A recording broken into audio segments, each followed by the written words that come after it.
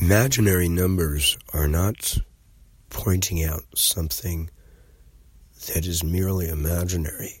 Another way to look at it is to say that it is not existential.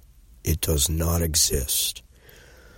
Only because of the math is it given a kind of suggestion that it exists in the realm of the math, but not necessarily in the realm of existence. So, reactive power is made of two components when we enumerate it. A real number component and an imaginary number component, and the two are added together. And the real number component is existential. It exists. The imaginary does not. So we cannot say that the imaginary is merely non-physical, because it would not be true. Instead, we have to say that the imaginary does not exist, except in the mind of the electrical engineer doing the math. It is a mental fiction. Nothing more can be said of it except that it's fiction. It does not exist. Yet, more than a century of testimonial from electrical engineers proves out the math works. So when we're dealing with VAR, when we're dealing with volts, amperes, reactant, we're dealing with a combinatorial situation in which some of the energy exists and some of it does not. And yet it all adds up because of the bidirectional translatability from the field of existence into the field of non-existence and back again.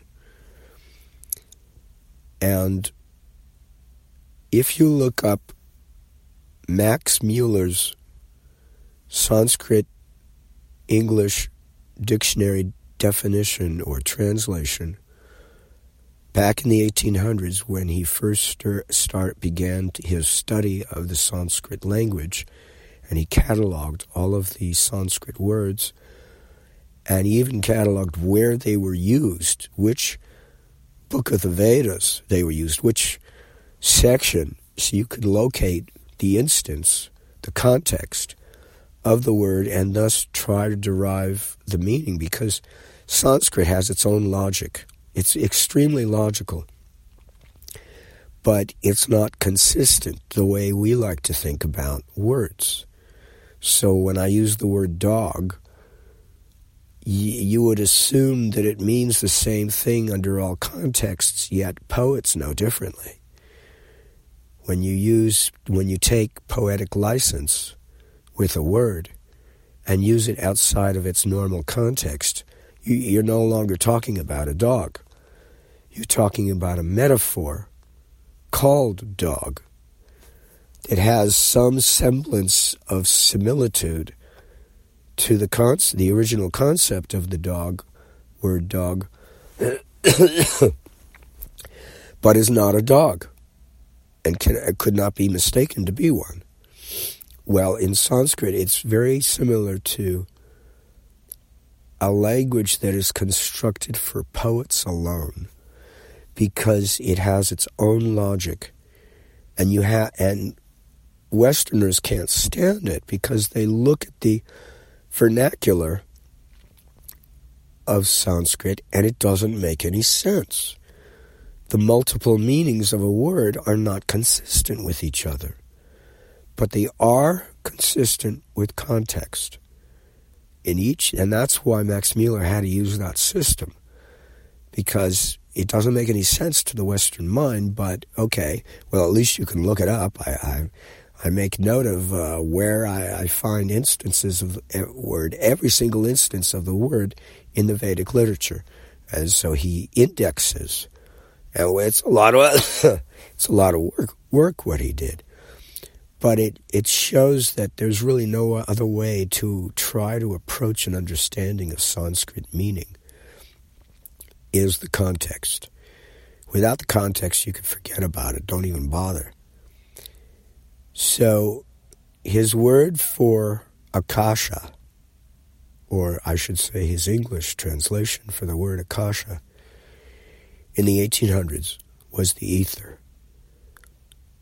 Nowadays, if you look up the current edition of Max Muller's Sanskrit English Dictionary, it's not there anymore. It's space. And I used to be curious about that discrepancy. Until now, I'm gaining a better understanding of what that discrepancy implies. Both realities are valid.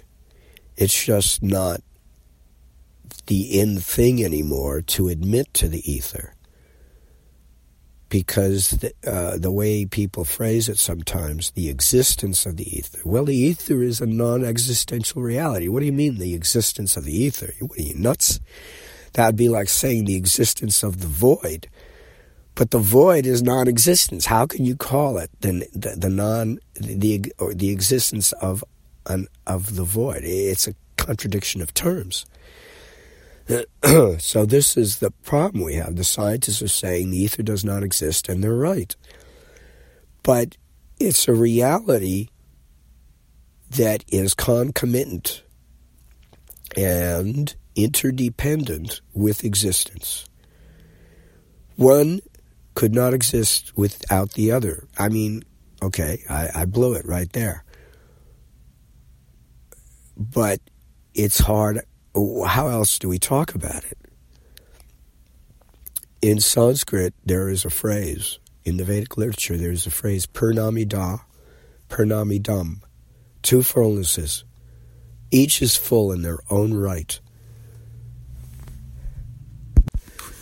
Yet they are opposite in their meaning. Fullness of fullness versus fullness of emptiness. Now, in the early days of computer technology, there was at least a little bit of honesty, sort of, but it didn't last. They could not accept the fact that there are two fullnesses in how their machinery, their digital Boolean logic operated. And so they did a cute little dance to hide that from us and from themselves, ultimately. And it's the byproduct of one's complement arithmetic. And so they do a little two's complement arithmetic at the termination of a subtraction operation to ensure that you don't get -0 whenever you subtract a number from itself. Now, if you know anything about the Tao is the Asian version of purnamida, purnamidam, in which you have two fullnesses, the light and the dark, and each are full in their own way. The trigrams of the 8 trigrams of the hexagram system of the I Ching is the Qian and the Kun. The Qian is creative energy, and the Kun is receptivity and intelligence, but it's also the dark void, the opposite of energy. That's why it's receptivity. It's the 3 solid lines versus the 3 broken lines of Qian and Kun. Well, they had a digital logic of their own. And it was not Boolean algebra, but it was the same foundation for our computer technology. See, if you have a pocket calculator or any kind of calculator, it operates on logarithm tables. But if you have a computer, its mathematics operates on one's complement arithmetic, in which a number subtracted from itself yields negative 0. So what is negative 0? Well, it's the opposite of 0. What's the opposite of emptiness? Fullness. Now, we're accustomed to accepting the non-countability of infinity. We accept that, but we don't accept it of 0. Instead, we claim the opposite. Oh, I know what 0 is. It's right there between positive 1 and negative 1 on the number line. And it's a real number. Wrong answer. There's no such thing. You cannot measure it. And if you can't measure it, you cannot count it. It's impossible to measure a pure vacuum. First of all, it's impossible to create it in the physical world. And even if you could, how could you possibly measure it? Because, as they like to say in physics, the act of measurement changes the content of what you are measuring, the object of what you are measuring. It alters it, it affects it. And so you can't exclude your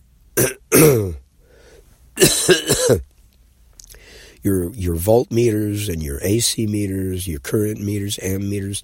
You can't exclude them from changing what they are measuring. They have to, because they have to interact. It's like two dancers on the dance floor. They hold hands and they twirl. You can't just ignore one of them and then just say, well, that other one is twirling all by themselves. Are you kidding? They're twirling because they're holding hands with the other one in a centrifugal lock, prohibiting either one from flying off at a tangent if they were to release each other's grip. So they stay in centrifugal lock and they're able to rotate at any speed they like around their common center of mass located at their gripping point where their hands are holding each other. Anyway, so when we have infinity in the registers of a computer, now the computer is limited by how many bits are in each register. Right now we've got 64 bits, and that's pretty good. That gives us a lot of accuracy. But it's still a finite quantity. So when we pad all of those bits with zeros, and even put 0 in the sign bit, then we have ourselves positive 0. And when we fill them all with 1s, including the sign bit becomes a 1, now we've got negative infinity, which is 0. Because when we invert the polarity of infinity, it becomes 0. The magnitude remains the same, but the interpretation based on the polarization is the opposite. And the computer, it's doing the best it can. It can't really count to infinity. And that's why they use one's complement arithmetic, because there's a wraparound, a carry-around in the process of doing a subtraction. You have to do a carry-around, and you also have to do an inversion. So the negative number that you add to the other quantity has to be inverted. All the bits are inverted. So the 1s change to 0s and the 0s change to 1s, and that includes the sign bit, which was negative, is now positive. So now you're adding them. And then, let's see, my memory is a little dim on me. I think you have to invert it back after you get your total. But before that, you're going to get an overflow that is going to want to go to the 65th bit, which does not exist. So you carry it around to the 0 bit, or the first one, I should say, the first bit on the far right. You carry it around from the far left to the far right, and do another summation. And sometimes that, now again, my memory fails me, but I did all this in the 80s, or in 1980 actually.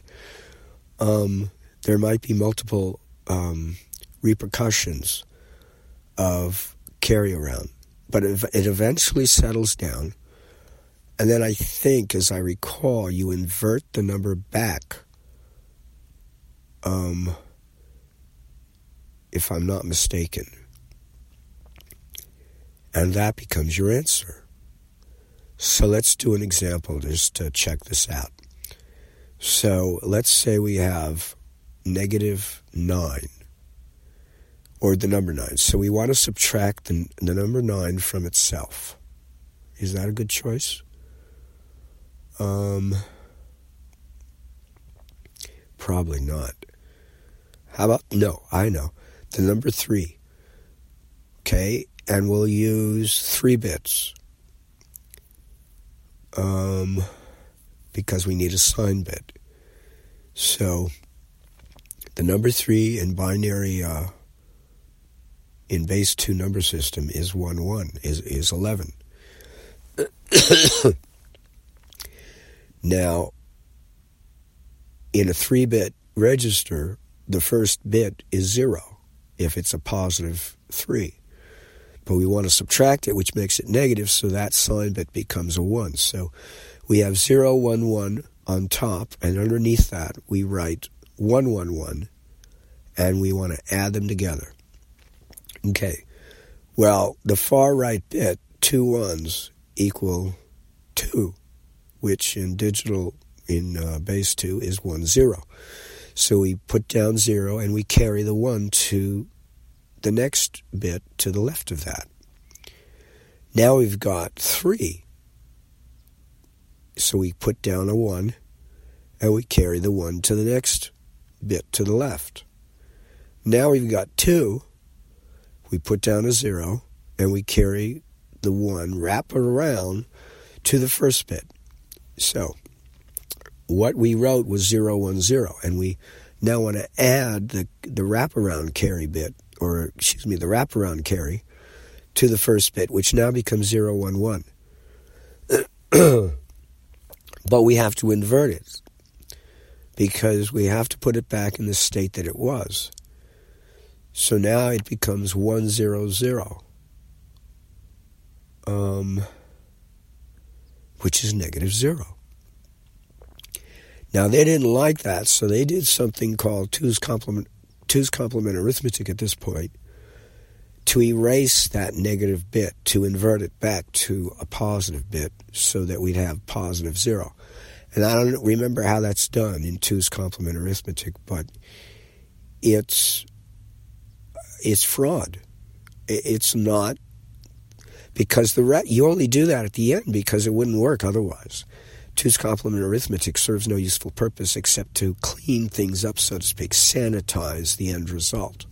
But you can't use it as a methodology for performing subtraction in one's complement arithmetic. It doesn't work.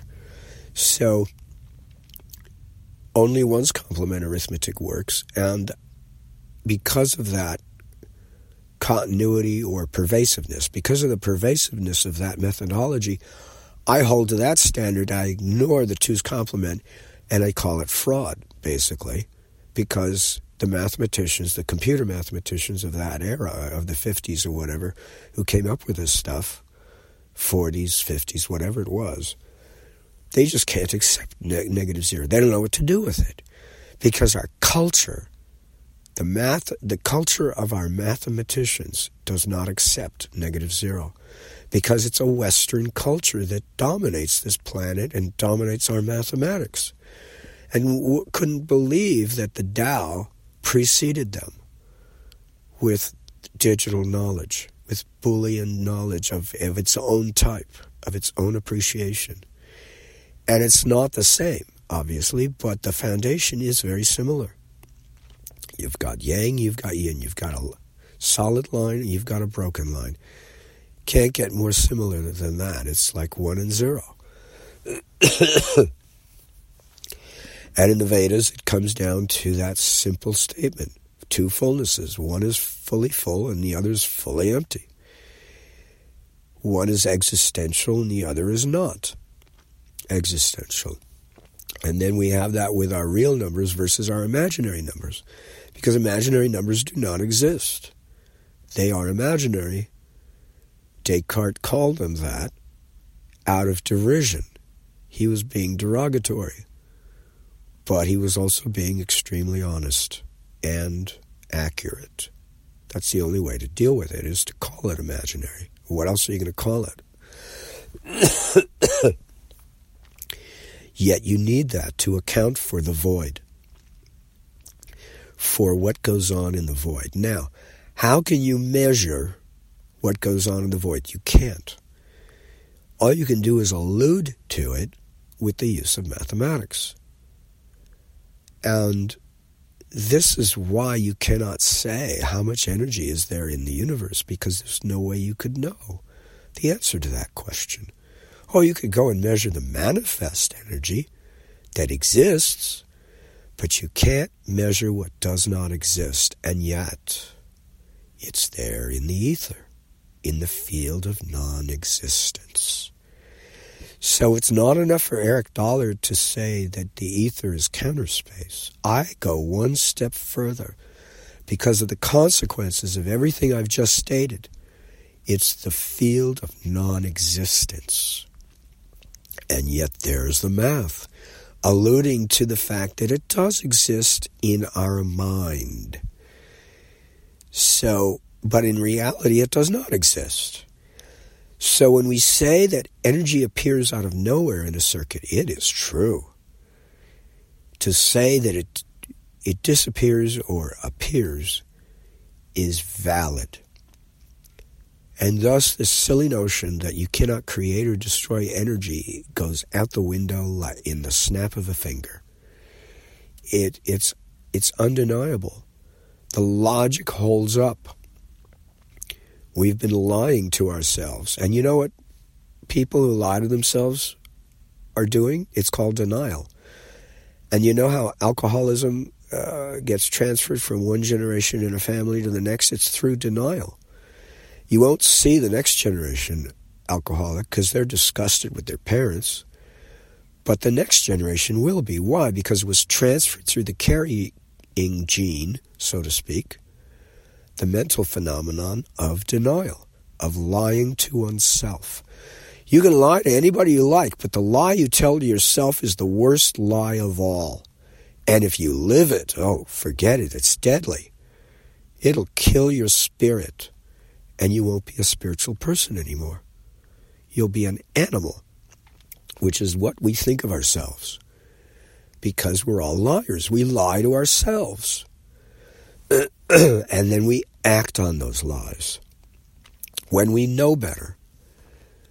You know, if we acted out of ignorance, it would be one thing. But to act out of a lie, I want to stay friendly with my associates, I don't want to ruffle their feathers. Oh, that is the most disgusting lie of all. Because you are sacrificing your soul for the purposes of maintaining a friendship? What are you, nuts? Forget the devil and Daniel Webster. Oh, I sold my soul for immortality. We do it all day long. That's why that story has any relevance. It's a constant thing that is so popular, it's unbelievable. I mean, it blows my mind. How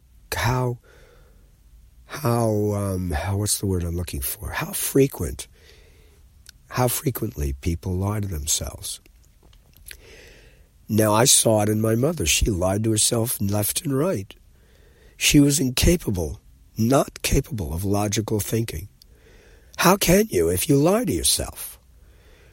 She was capable of emotional-based thinking. Oh, yeah, that's true. And fear was usually behind it. And my brother was the same way. And the funny thing is, there's a lot of excuses and rationalizations. Oh, it's okay. blah, blah, blah, blah. All kinds of rationalizations to justify emotionally based reasoning, which is not reasoning at all. But it's an excuse to not reason, to not logically think anything through. I mean, you have to be honest with yourself in order to think logically. It's that simple. And if you can't be honest with yourself, if you continue to lie, then you're not going to be able to think logically.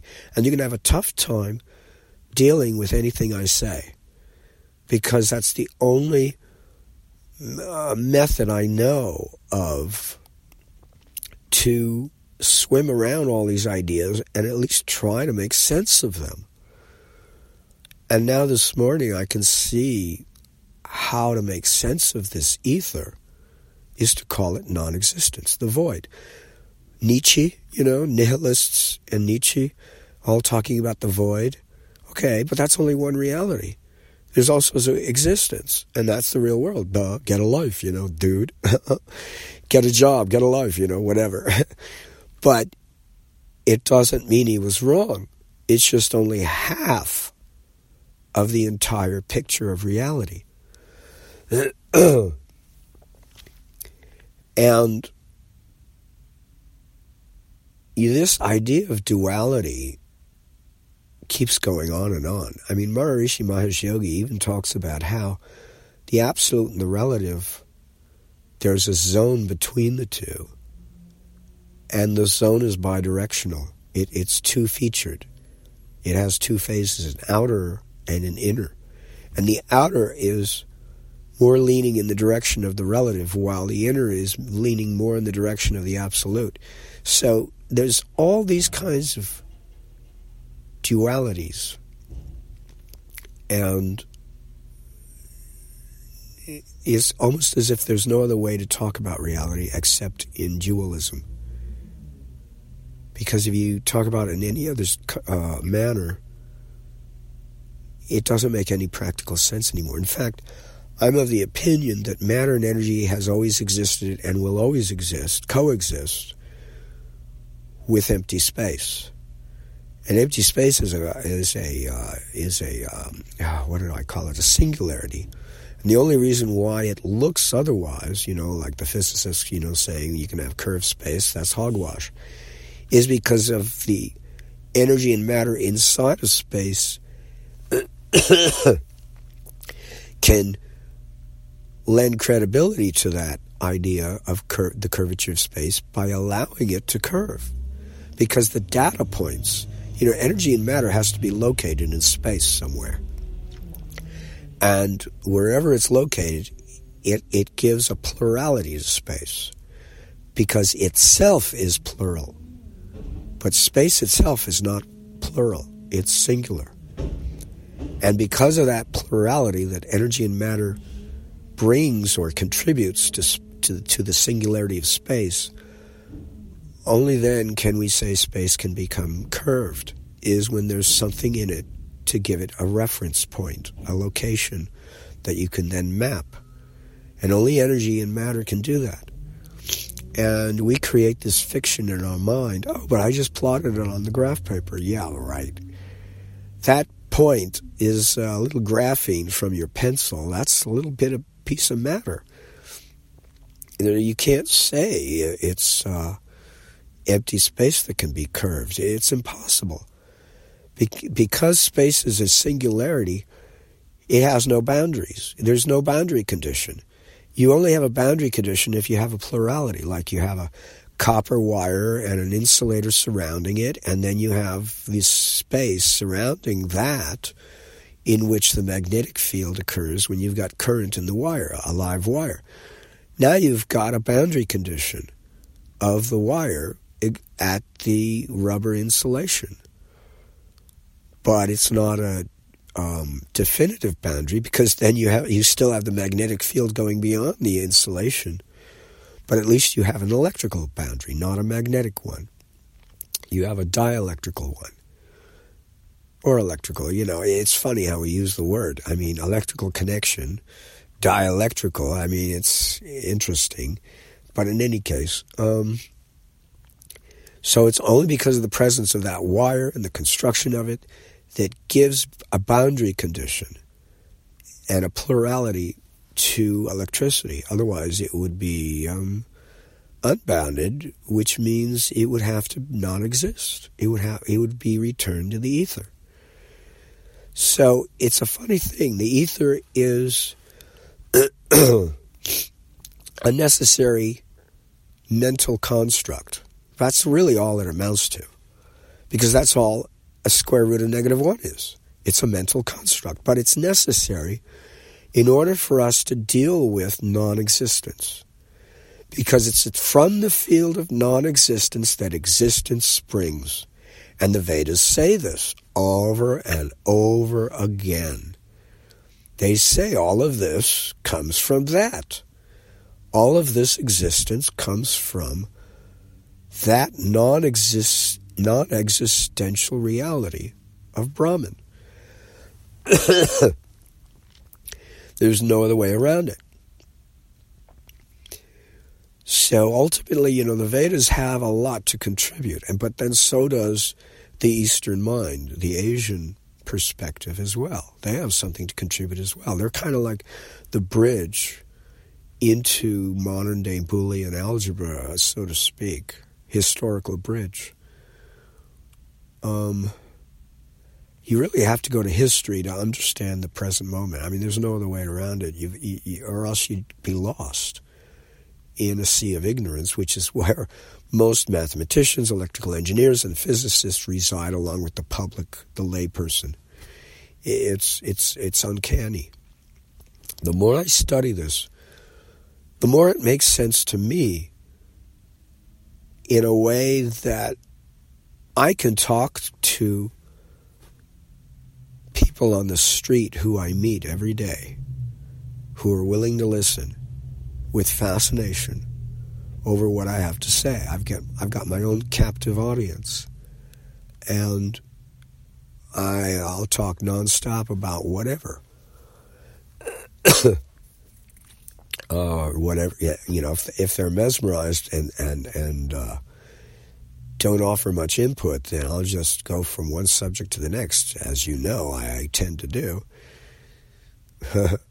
because everything is interconnected anyway. And of course that's called tangential thinking, which is an indication of mental imbalance, blah, blah, blah, that you can't focus and stay on a topic. Why would you want to stay on a topic? It's not interesting. It's boring. I mean, good grief. There are so many things interrelated, interconnected, and interdependent. It's like the biosphere. Can you do that with the biosphere? No. Well, how can you do that with concepts? It's like the same thing. I mean, concepts are creatures too. And they're all dependent on each other, just like in the biosphere they're dependent on each other. So there's no way you can separate them from each other. It's impossible. You only get meaning from one concept if you compare and contrast it with its opposite, or with its either a complete opposite or a partial opposite. Either way, you get some sensibility over what you're dealing with when you're dealing with that particular concept.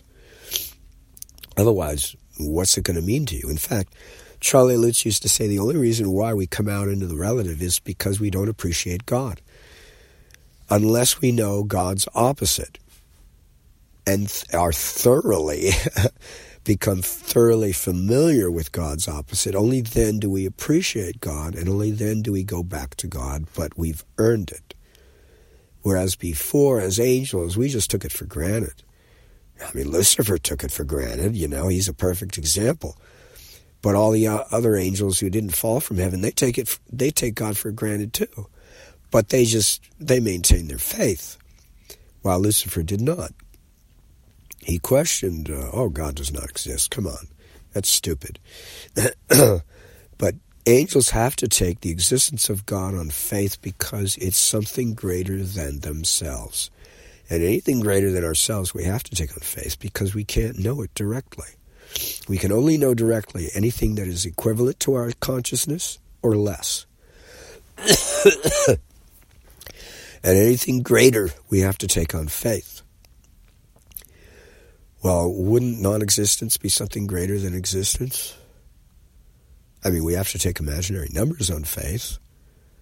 So it stands to reason that's the way non-existence is. It's something greater than existence. And being greater, it's superior. And being superior, it has the authenticity required to be the source of existence.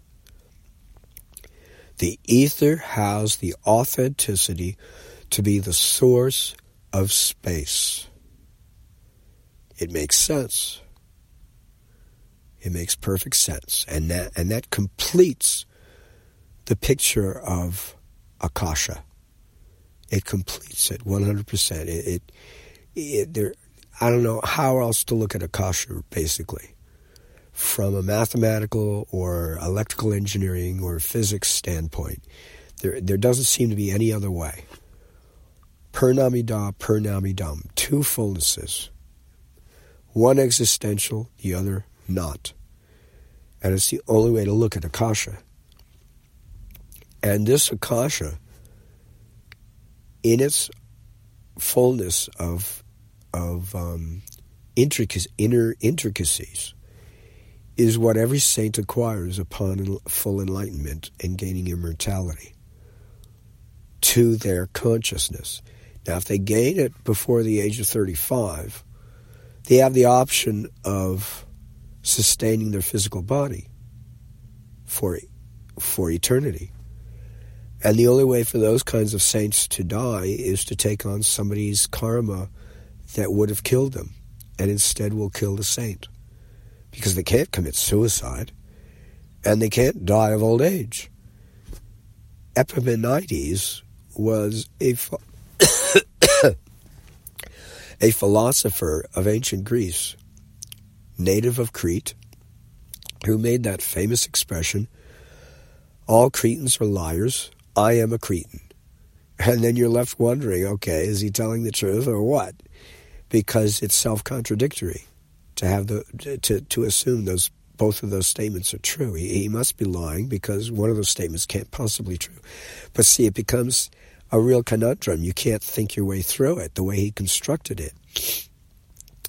When he was about 9 years old, I'm guessing, I can't remember the exact age, he fell asleep in a cave for 20 years, which is the foundation for the Rip Van Winkle stories of early Americana. He was a sheep herder, looking for a lost sheep. He got tired and he fell asleep. When, what's the guy's name? Valmiki meditated for 20 years, and an ant or a termite hill got built up around him, because that's the alternative translation or interpretation of the word Valmiki, his name. Literally means anthill or termite hill. It got built up over his body because he was sitting there in meditation in the forest for 20 years. And he came out of meditation, he threw off the anthill or whatever it was, and he went and wrote the Ramayana in one single draft. Can you imagine? The Ramayana is an epic poem of Rama and Sita and all kinds of individuals.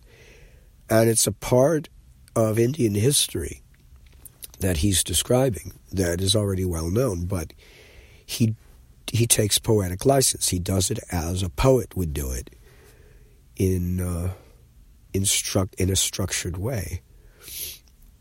And he did it in one draft.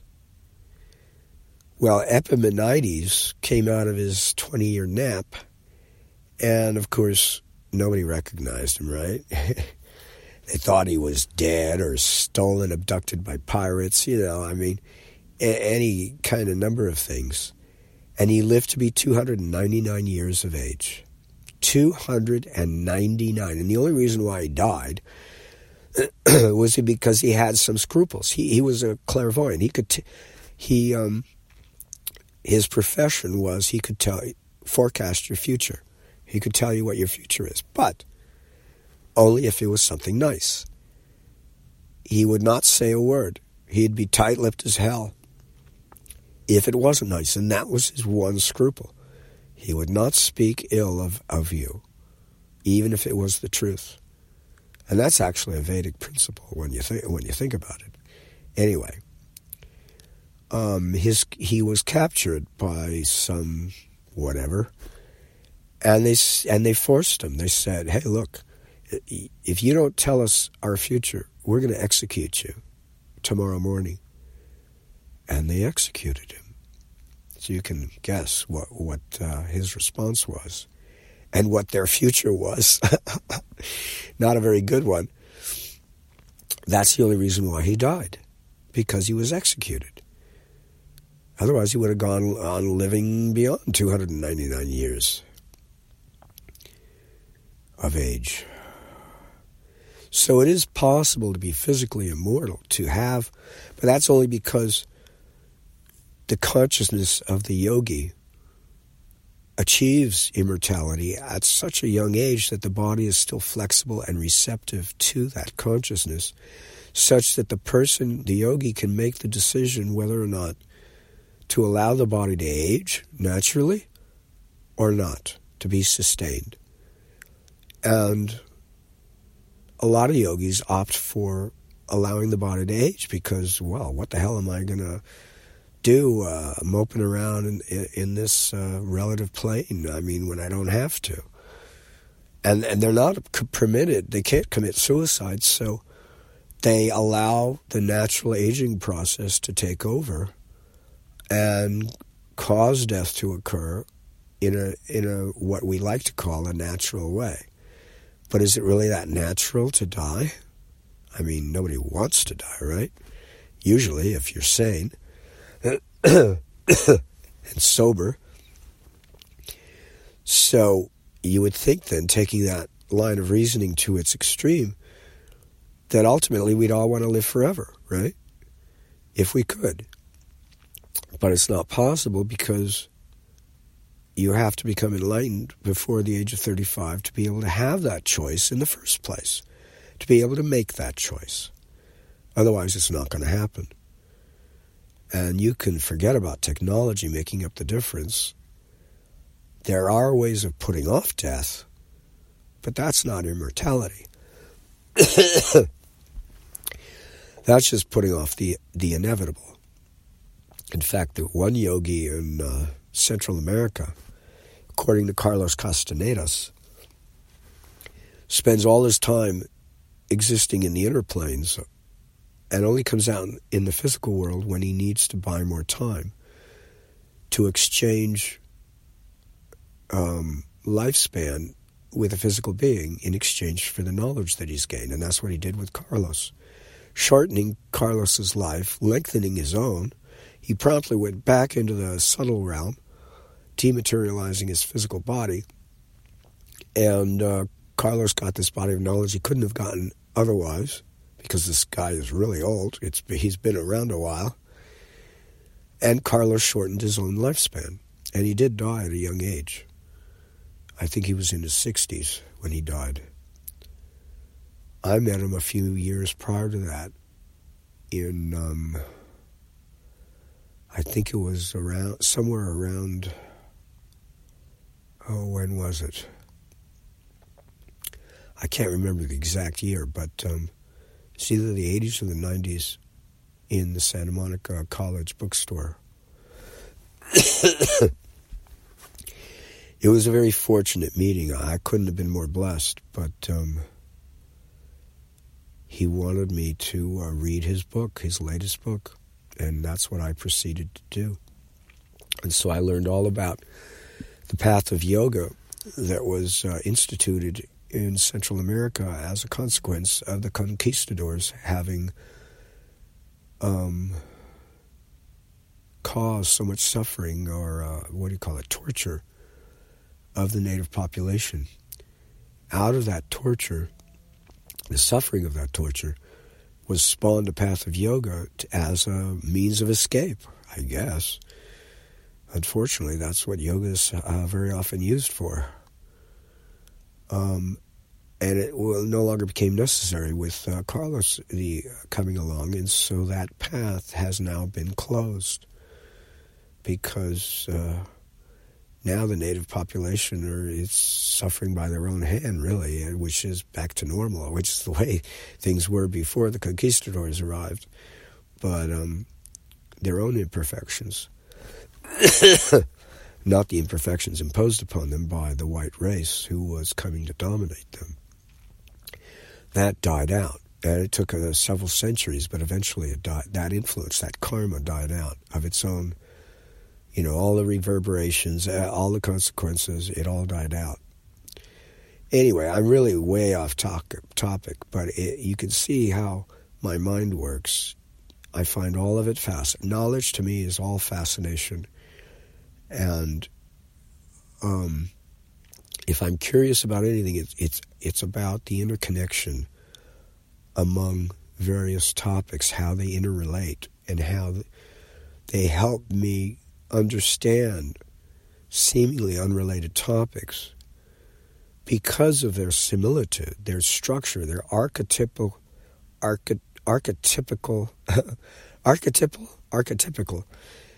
Their essential structure is the same. Like the 8 limbs of yoga, for instance, and the quadrature of electricity is essentially the same as the Tao, the 8 trigrams of the I Ching. And the 4 elements of Western astrology. It's essentially the same.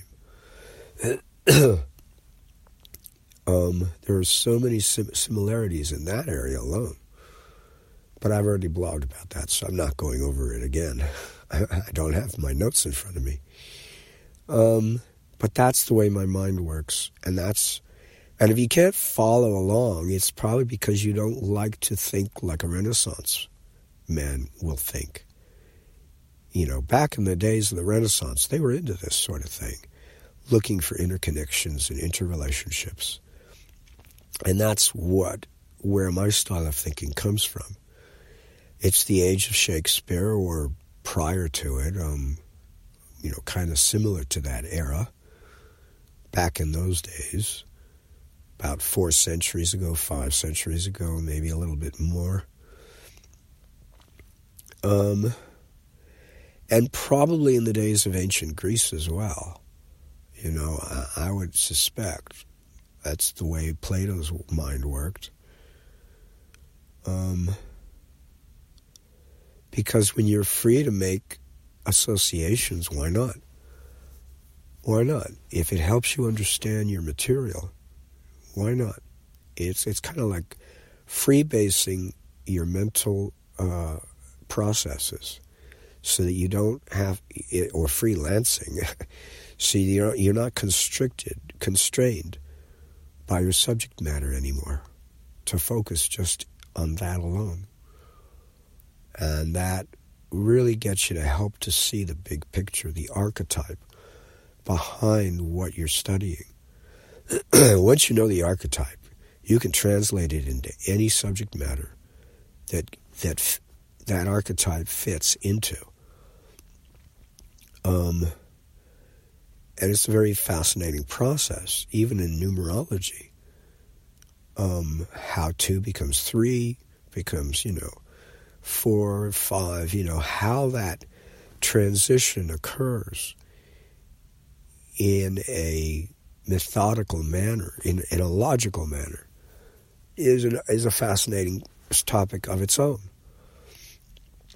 So I could rattle on, and yet here I was originally talking about non-existence, the non-existential aspect of Akasha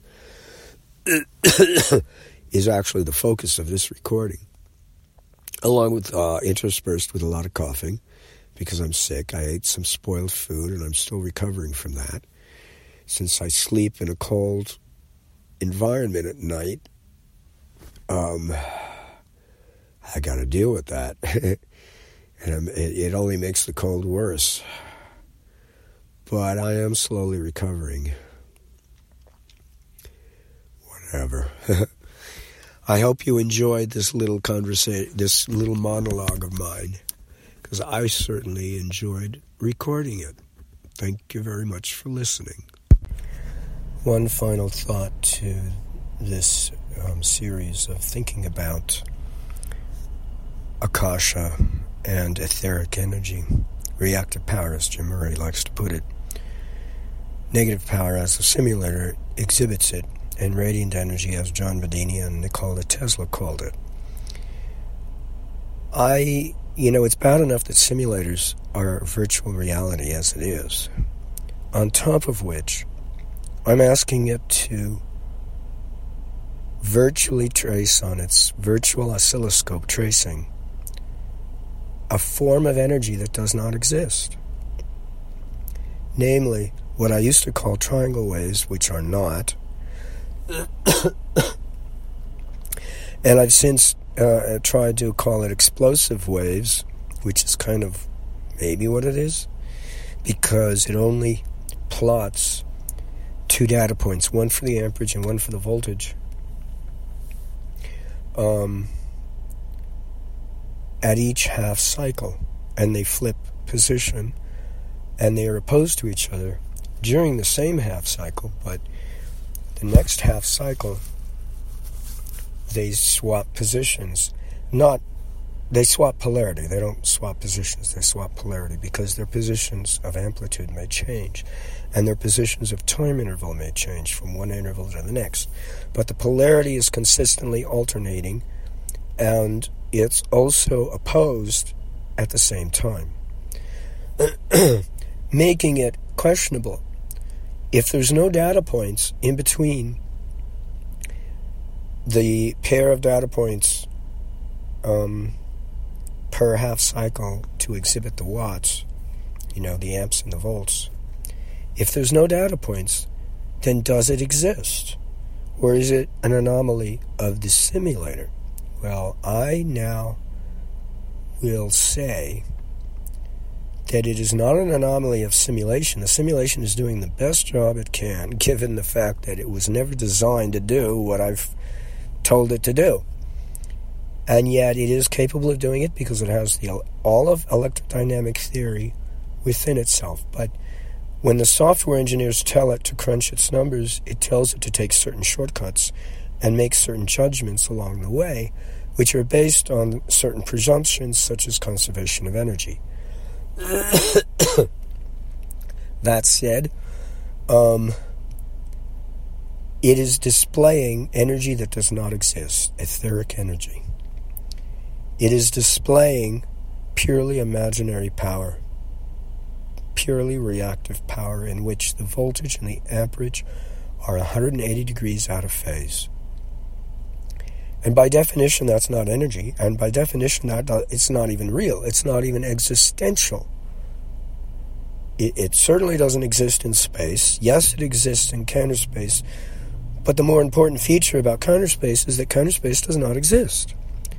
It's a figment of somebody's imagination, namely Eric Dahlert, with no intention for disrespect whatsoever.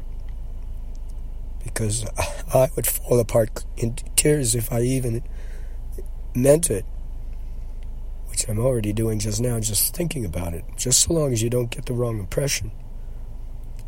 I try to take the point of view of the conventional viewpoint when I try to explain things that the conventional viewpoint refuses to accept. And so consequently, I'm putting things within the context of the perspective of conventional wisdom. And conventional wisdom says the ether doesn't exist, and I go along with that. It's true, because counter space does not exist.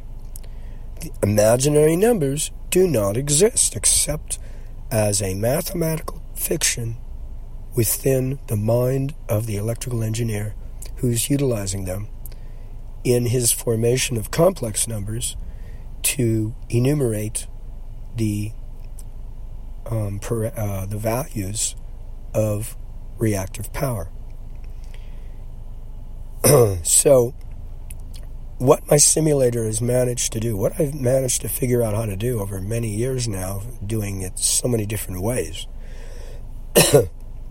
some terribly sloppy, it just blows up in your face. And others, much more regulated, they strobe and prevent the destruction of the host circuit. Be that as it may, what is it simulating? It's simulating something that does not exist. It's suggesting, yeah, it would be there if it did exist, but it doesn't, so we're not going to plot its points because they don't exist. We're just going to give you a skeleton, a hint of what might be there, because we're not so sure either. How can this simulate? The way it was, the premise is way beyond anything the software engineers had in mind when they designed Microcap and all of its versions, ultimately version 12. So how can they go out on a limb and claim free energy? They can't, because it does not exist. All they can do is suggest that it exists. Yet I know that we can take reactive power and pass it through a resistor and get heating and lighting. Boil water. Do away with all nuclear power plants, because that's all they do is boil water. Gasoline-fired power plants, coal-fired power plants, anything other than hydroelectric dams are powered by burning a fossil fuel. Why bother? Or allowing the degradation of radioactive material. Why bother taking the risk to our environment and our future generations, which we seem to hold not very dear?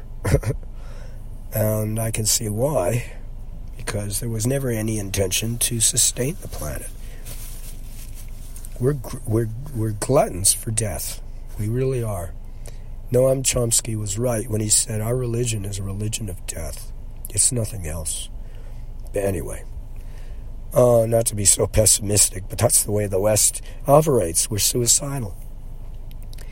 It's not a question of we're using up resources. We just don't care whether or not you or I exist. And ultimately, there has been, gossip going around the internet that you and I are not wanted to exist, ultimately. That we're expendable and removable, up to 96% of the population. And when Charlie Lutz gave that quote many years ago, I was aghast. I didn't believe it. So immediately I turned to my TM teacher, my initiator, who wasn't much different in age than me. He was only 3 years older. And I said, no, that's not true. Don't worry about it. Because he asked me, is that true? And he's, no, don't worry about it. No, more people will survive. Because Charlie said 1 in 26, which is 4%. Well, we went to dinner, and we came back to the meeting, and Charlie was incensed as hell. He looked me straight in the eye and said, something to the effect that you're very wrong. It's 4%, and it's not any better than that. That's how many people are going to survive, if we're lucky. That's the maximum.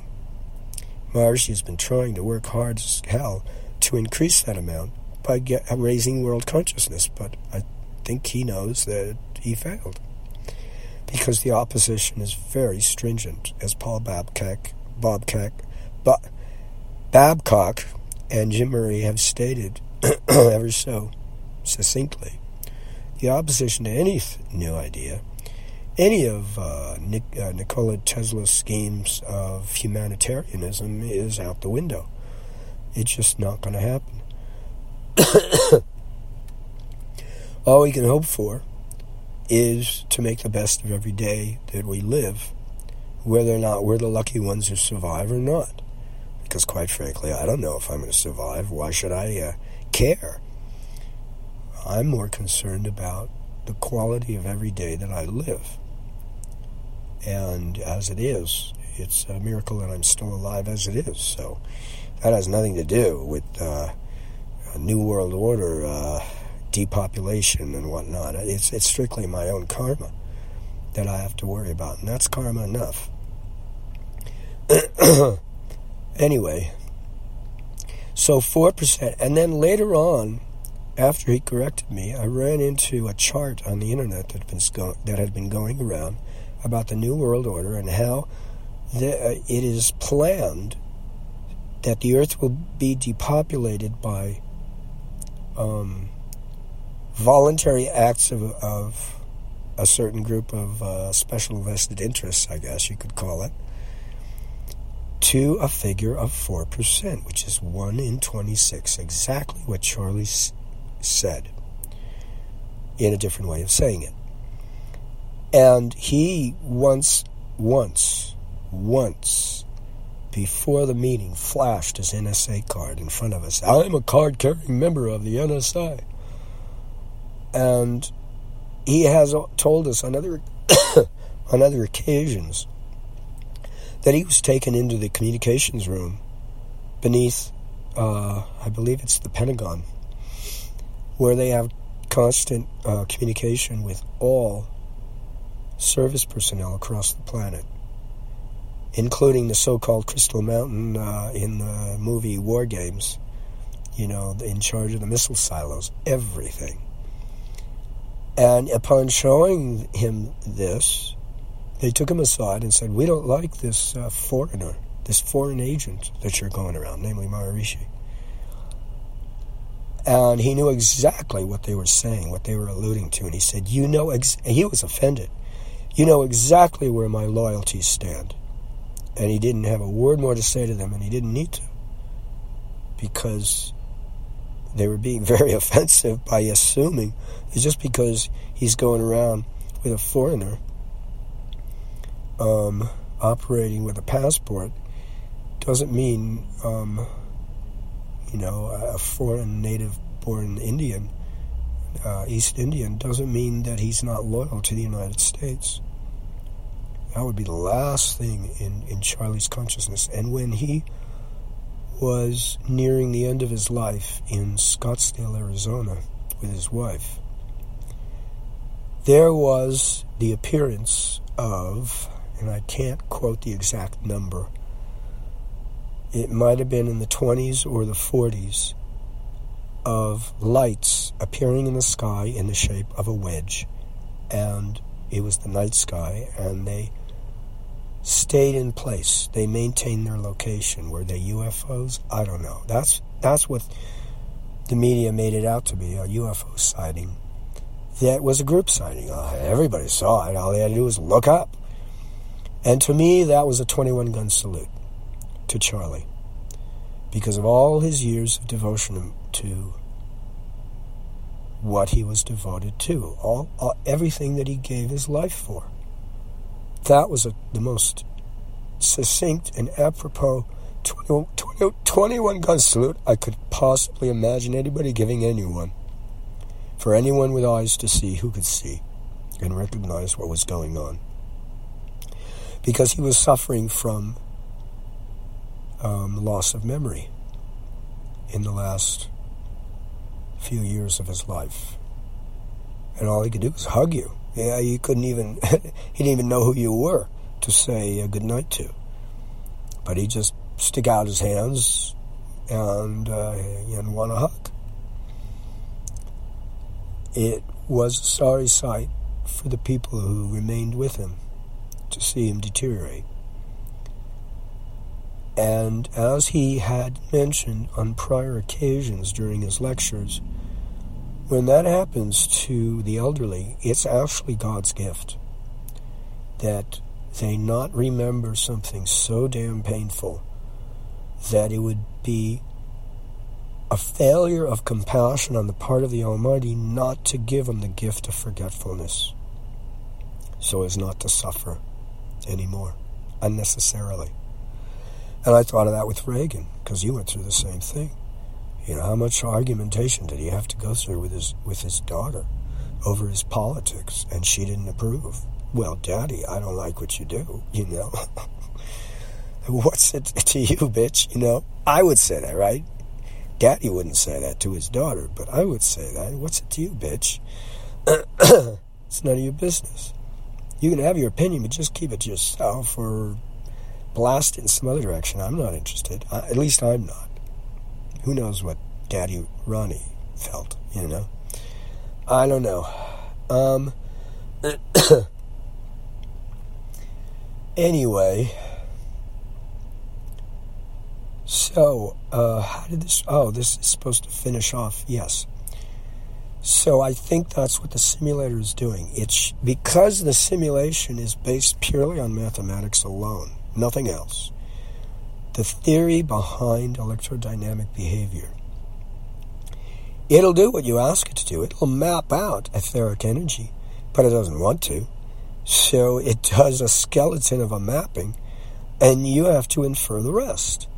Because it's not energy, it doesn't exist, it's totally imaginary, and it would be called by other names, radiant energy or etheric energy or reactive power, but regardless, conventional wisdom does not want to recognize that such a thing can be a resource. They keep blathering this idiotic lie that it's useless. And yet, if you pass it through a resistor, it immediately becomes useful to emit light and heat, at the very least, if nothing else can be done with it. And that's suggesting that there might be more. There might be other methods of conversion. But the resistor is the only one I know of that's easily enough to explain without worrying about technicalities. So I won't go anywhere else. I used to go elsewhere, but all the elsewhere is so technically theoretical that I don't even want to handle it anymore, because I can't say anything with 100% certainty about those other techniques. But with resistance, flat out, no problem. It doesn't take even an idiot to recognize what a resistor can do.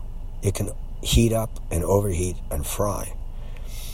And if it's the incandescent wire in an incandescent bulb, it can illuminate a darkened room. So it really doesn't take much intelligence to figure that out and accept it. But the idiots over at Stack Exchange managed to do just that. Blathering lie over lie. It's unbelievable. And at Quora, on top of which. Unbelievable. And I have to go back and get an education or read a book? What are you, nuts? The wrong people are listening to this, obviously. I'm sorry for shouting and getting all angry. You don't deserve my anger. Most of you don't. Because most idiots are smart enough to know not to listen to me, to turn a deaf ear and turn aside. Why risk disturbance? Because if they actually took the time to listen again and again, eventually it would be disturbing, because they'd have to accept the fact that they've been lied to. And all their trusted authority figures are liars. Or stupid and underinformed with a big bloated ego. Oh, I know everything about electrical engineering. Yeah, right. You're not in charge of the grid. Wait until you're in charge of the grid, and then you'll be signing affidavits to keep your mouth shut. Because, as Eric said, when the grid gets large enough, it automatically becomes an over-unity device. Now, when I first made my first breakthrough of creating an over-unity circuit in Paul Fawsted's simulator, it was utilizing Eric Dollard's analog computer in longitudinal magnetodielectric mode, LMD. Larry, Mary, David. Three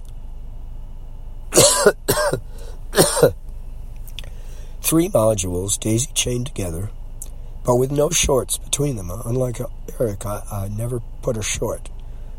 They're electrically isolated, magnetically coupled. The input energy is at one end, a resistor is at the other end, and a few other things at the input end, and different modified versions. But the first one was March of 2017. I made my breakthrough. And I managed to get the amplitude to seesaw to higher and higher amplitudes as it slowly oscillated, a nice smooth sine wave. If I turned off the power, a 40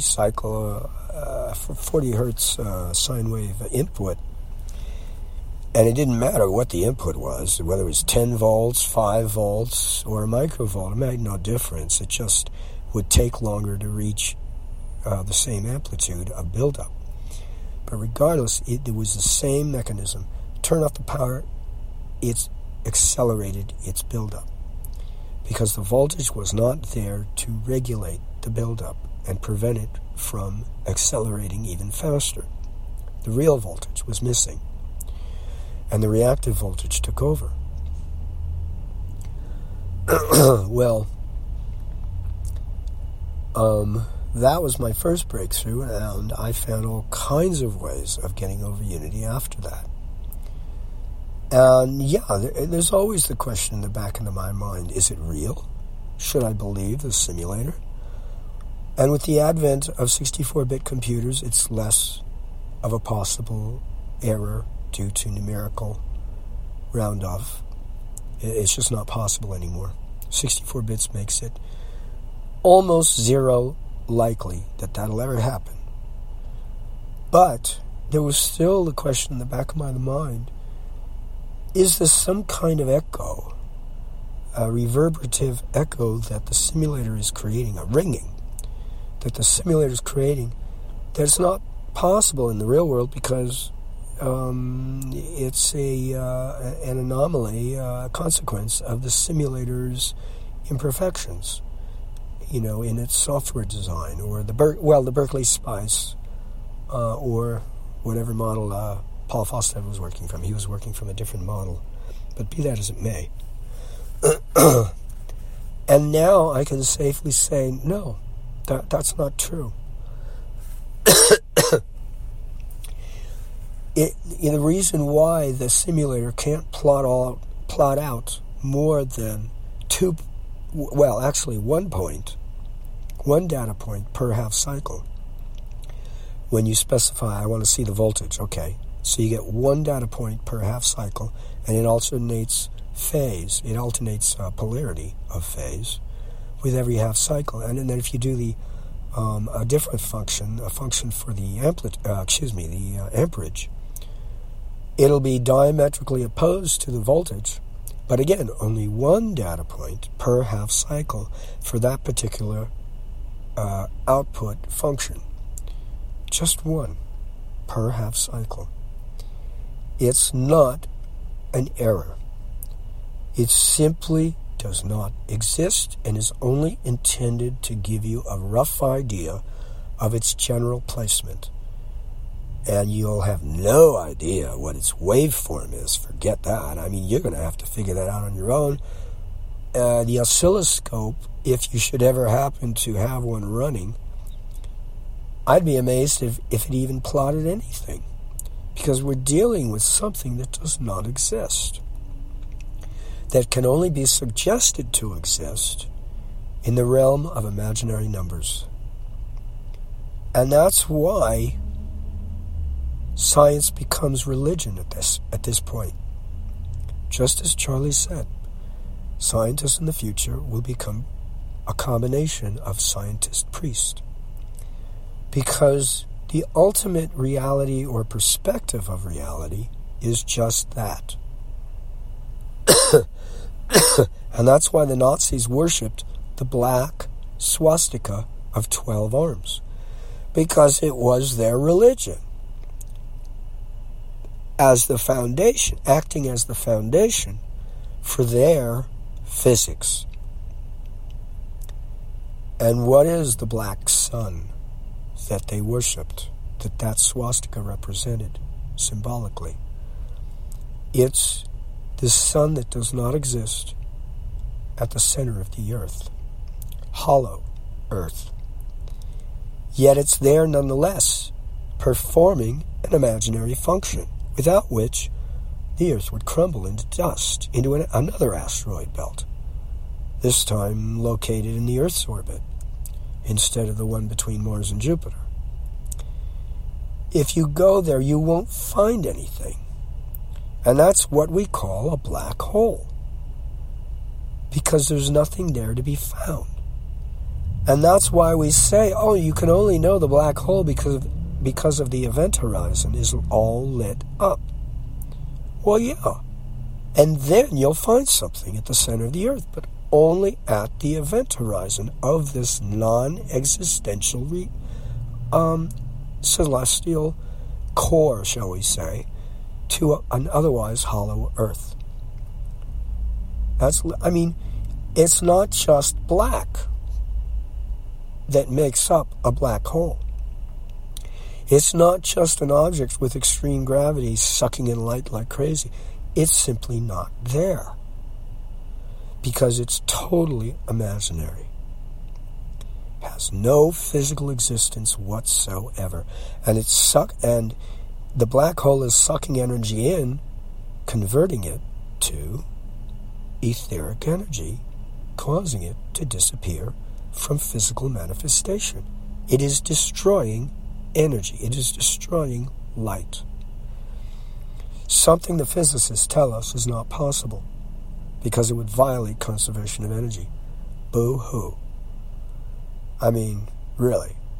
I'm not crying over it, and I doubtless, nor should you, because it's not something that is true. What they sell to us, this something that they don't even believe in. They know conservation of energy is a hypothesis, merely used for the purposes of analysis to assume the isolation of systems of energy in order to analyze their input and output. But in reality, such a system does not exist in nature or in man-made construction.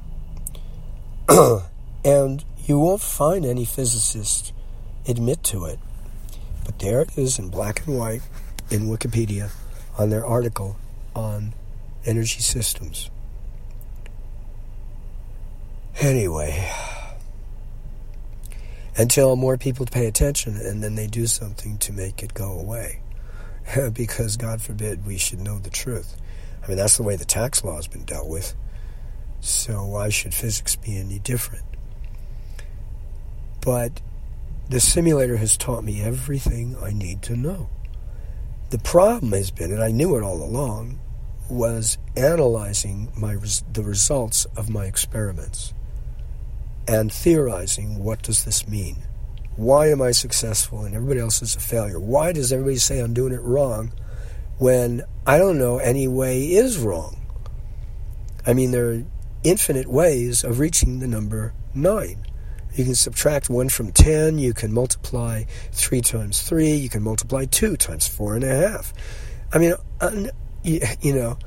Infinite ways of achieving the number 9.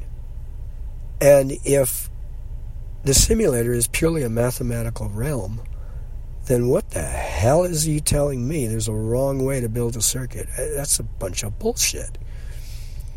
There are infinitely different ways of constructing a mathematical set of protocols, and that's what a simulation at runtime amounts to. And it's actually called something in electrical engineering and has some merit of standing. So it's notwithstanding. It does have merit of standing. And I think it goes by 2 different names, if I'm not mistaken, that are both similar to each other. There's Thevenin, Thevenin equivalency. Thevenin. V as in Victor. Thevenin equivalency. In other words, for every circuit you can do an equivalent circuit that says the same thing, but implies something completely different for the purposes of analysis of that circuit. So if you can do that, shit, there is no such thing as a wrong way. Come on, dudes, you lie about your own knowledge to me, who's busy studying it, calling you a liar because you are. To say that it's useless or to say that it's the wrong way to do things is bullshit, because you know better. You were taught the truth, and yet you lie through your teeth like snakes in the grass, as my grandmother would say. like snakes in the grass. Unbelievable. Oh, God. Well, are we ready for free energy? It doesn't look like it. We're so busy lying about it. It doesn't, and destroying the careers of scientists who are ready to go to market with it, like those scientists back in the 60s who wanted to go to market with their free energy device, and Exxon Oil didn't let it happen. And JFK died, and they gave up. So that's the end of that. So, I mean, it's like, it's not that hard to destroy people's work. Rife was destroyed, and now Aaron Murakami is trying to revive it and make improvements on it. Wilhelm Reich was destroyed and killed, and Trevor Constable revived it and improved it. Who else? I don't know. The list could go on and on, In any case, progress moves forward, whether or not anybody stands in its way. And all it can do is put off the inevitable. And it's knowledge difficult to gain, but oh so easy to lose. All you have to do is look at the Dark Ages after the fall of Rome, and the lack of sanitation and waterworks that were public works in Roman time and in the Dark Ages did not exist. And people became prone to disease and plagues because they didn't know how to throw away their shit without giving themselves pathological illness, such as bubonic plague. It's their own fault. Whether or not anybody sprayed them is irrelevant. It was their own fault because they couldn't lead a sanitary life. I mean, the Romans were so smart. They even had public baths with mixed bathing between men and women. They had public urinals where you could sit down next to just about anyone on the side of the street and poop and pee and not lose a breath over it, because they knew you had to take care of those basic human needs in a manner that would reduce the likelihood of the spread of disease, such as E. coli dysentery. People pooping in the river, upstream from the people taking water for drinking and cooking and bathing downstream. I mean, that's silly and disgusting, but that's what happens. The Jordan River is heavily polluted, and it feeds the Dead Sea, which all these people, including me, go to soak in. And where does the pollution go? I don't know. Does it just sink to the bottom along with the salt? Or does it remain dissolved in the water? It has nowhere else to go. It's the Dead Sea. It has no outlet. So I don't know. Nobody's said anything about the Dead Sea becoming polluted, but the Jordan River that feeds it is. So either somebody is refusing to tell us what their measurements are of the Dead Sea, or they refuse to measure it because it would ruin their tourist industry. Who'd like to go there? Who knows? The lies in our society are so rampant, it's unbelievable. It's amazing we exist as long as we do. And why we'd go to the trouble of killing ourselves off, 96% of the population, is beyond me. I guess it's the only way to put a stop to it. I don't know. It's bad for commerce to be really honest all the time.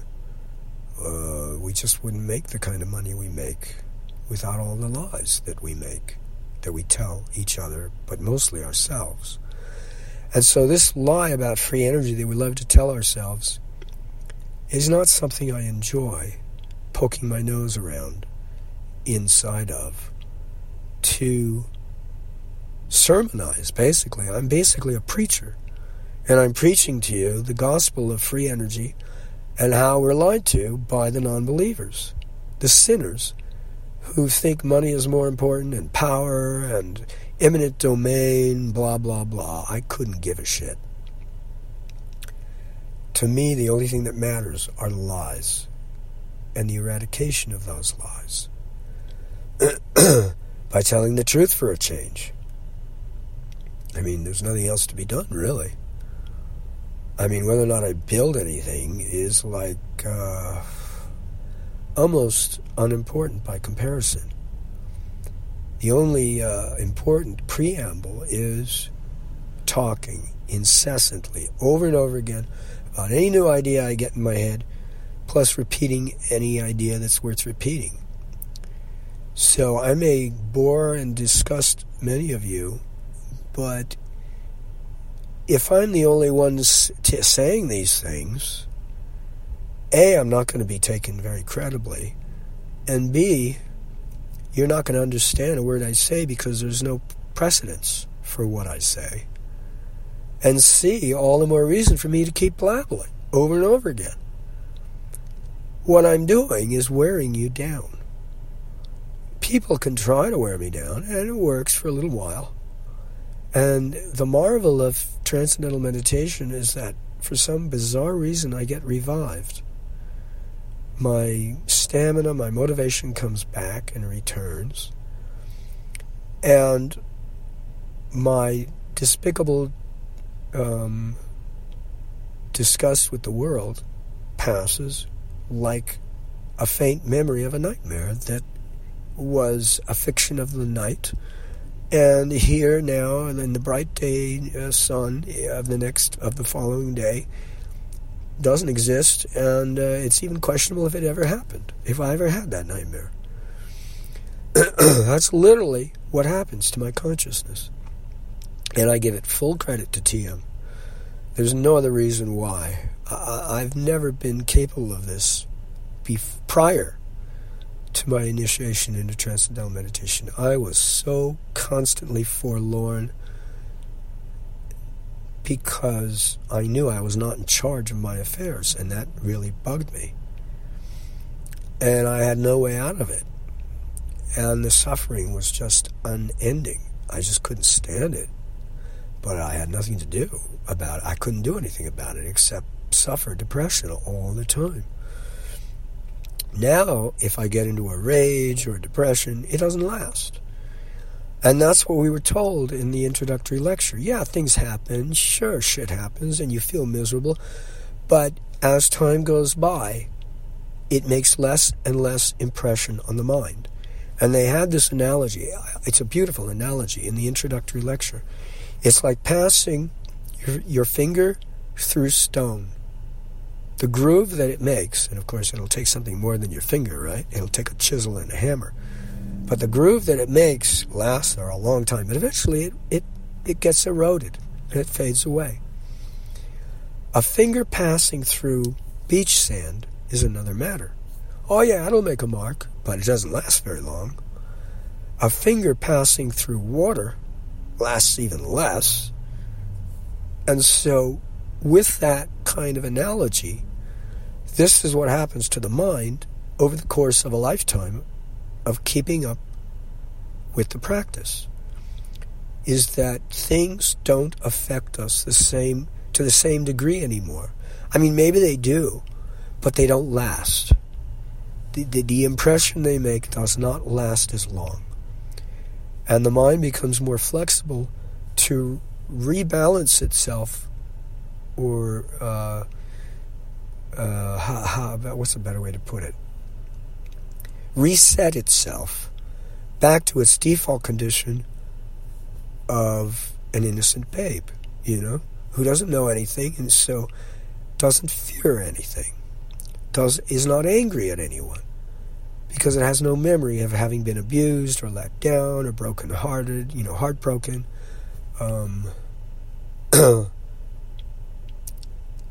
It almost doesn't matter what happens to the meditator. What they say is what matters is how you respond.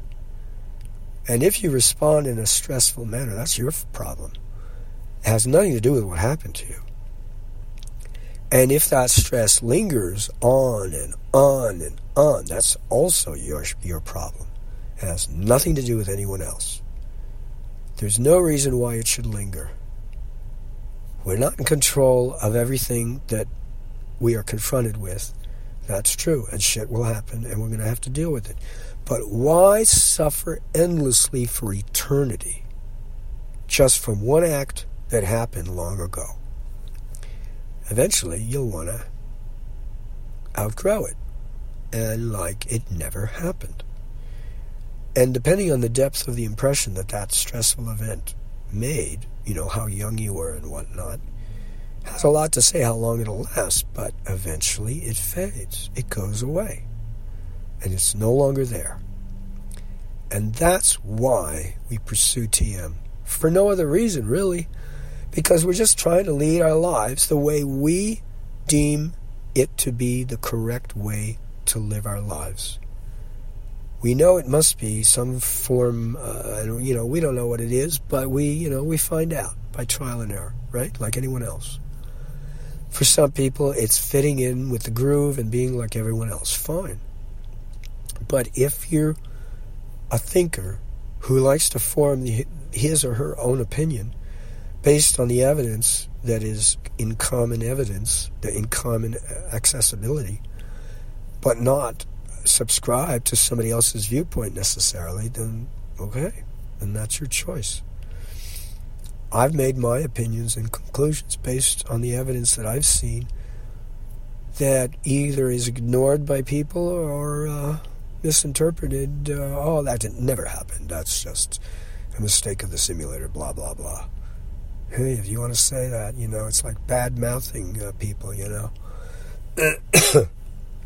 It's literally an insult. And somebody bad-mouthed me last night, and I got in a rage.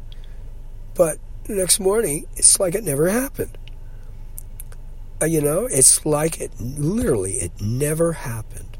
Yet at the time, oh my God, I was so angry at the bitch for being abused so rudely. Oh, I wanted to wring somebody's neck. But it doesn't matter anymore. It's like a fictional nightmare that never really happened. And to assume that it happened after the fact when there's no impression left remaining is to assume too much. There's some dim memory, oh yeah, I guess something happened last night. She was the client I never served. But who cares? It doesn't matter. She's stupid, and that's just the way she is. And you can't get anything else out of stupid people other than abuse. There's just no way around it. Anyway, I don't want to focus on that. Because she came and went like a thief in the night, like a shadow, a passing shadow. But the impression she made was deep and heartfelt, and I took issue with it. But it didn't take long for that to leave the mind. So the mind becomes self-correcting in alleviating from itself anything foreign to its nature. Just like the body does the same thing, the mind can do it too. And it's really a question of flexibility of the nervous system to be able to do that more rapidly rather than less. And it didn't take long for me to be abused because it came again this morning, but you know what? It came in smaller dose. It was a tiny little dosage. And it didn't bother me at all. I was laughing at the people, I was agreeing with them and said, fine, whatever. I couldn't give a shit. I really didn't. It didn't bother me one iota. So that told me my consciousness has changed from last night to this morning. I've actually made improvements in my vibratory rate because my karma has improved. It's lightened up and it's quickened. So that, yeah, shit happens more quickly, more suddenly upon my experience of bliss. But it makes like no impression whatsoever, and it's ridiculous to make a fuss about because it amounts to nothing, ultimately, anyway. And I just go along with it. So what? Oh, fine. Say yes, whatever. Because it's of no import whatsoever. And that's the difference between last night and this morning. It's literally a transformation that I needed to see happen. because I've been suffering way too much of late, and I just thought it was endless. But, there comes a point of recognition in which the suffering, literally, if you don't commit suicide, literally goes through a transition, a turning point, in which it just turns around. And instead of getting worse, gets rapidly better. And boy, I needed that so badly, because I've been going through so much shit over the past decade that I didn't know what the point of living was for anymore. But now I can see that it need not be. It's exactly the way they described in the introductory lecture to Transcendental Meditation. It need not be a lasting affair. It may be 10 years may be a long time, and the fading of it may have been so gradual that I never noticed it. Only towards the end does it become noticeably transitional in its rapidity of conversion from something that was never getting any better, just kept getting worse, to actually getting better and looking pretty good. So I can't have any complaints. I can't. It's not possible. It's actually looking pretty good. And being able to recognize what the ether is now, instead of just taking it on faith, what other people say, because I really didn't have an opinion one way or another. I was going, looking at electrodynamics from the standpoint of conventional wisdom, but pushing the envelope. Now my envelope has been pushed into the traditional circles that say, talk about the ether. Only now I go one step further and say it doesn't exist. It's literally the void of imaginary numbers. It doesn't exist. All we can do is theorize that it exists because it's mathematically sound to do so. It's logically sound to do so. But there's no proof, there's no evidence, and it just plain plumb doesn't exist. That's what the ether is. It does not exist. Yet, it is the source for all of existence. It's supreme over all existence. As far as existence goes, there's nothing greater. When we talk about primordial causation within the mechanism of creation, a scientist's way of looking at things, there's nothing greater. Now, is there anything greater beyond the mechanism of the science of functionality? Well, of course. But within the realm of science, that's it. The ether is top dog. And yet it does not exist. If you can't wrap your mind around that, then you'll make no headway whatsoever in the free energy study. It's a very hard thing to accept, I suppose, for most of us who have been programmed by our five senses originally, when we come out of the womb, and then by everybody telling us what to believe in, on top of which just compounds what we've already been touching, tasting, and feeling. Oh yeah, I can feel the apple, I can feel this, I can hear that, I can see this, I can see you, I can taste the apple, but what about this other business? And Maharishi talks about the other business in his theory behind TM, in his Science of Creative Intelligence. And he uses similar analogies. The colorless sap from which the entire tree becomes manifest. So in his own way, he was saying the same thing. He just, he was trained as a youth in physics when he went to college. He got his degree in physics. I think it was a Bachelor of Science, before he went to his guru and stayed with him until his guru's passing. His guru didn't want him to leave college without finishing. He said, no, you go back. I know you want to come be with me, but you go back and you finish your studies. So he got his degree in physics. And so Maharishi likes to surround himself with physicists, such as Lawrence Domash and then ultimately John Hagelin. But regardless, he always liked to surround himself with scientists to see what can we do to authenticate the experience of the meditator in our bid to know more about why TM is so good for us. And they did the best they could. They came up with scientific study after scientific study, 500 of them, I think, filling volumes of text material, volume after volume. What's his face? Keith Richards. I think it's Keith Richards did a lot. He and his brother Peter did a lot to contribute. Of course, Maharishi encouraged him, but be that as it may. Anyway, I'm way off blabbling, and it's totally unrelated, it seems like, but not really. The path of the free energy scientist is a little different than the path of the yogi because you're dealing with something that does not exist. And yet it's more real than what does exist to the meditator and to the free energy scientist. That's the only reason why I bring it up over and over again, because of the analogous similitude between the two encampments, between yoga and between science.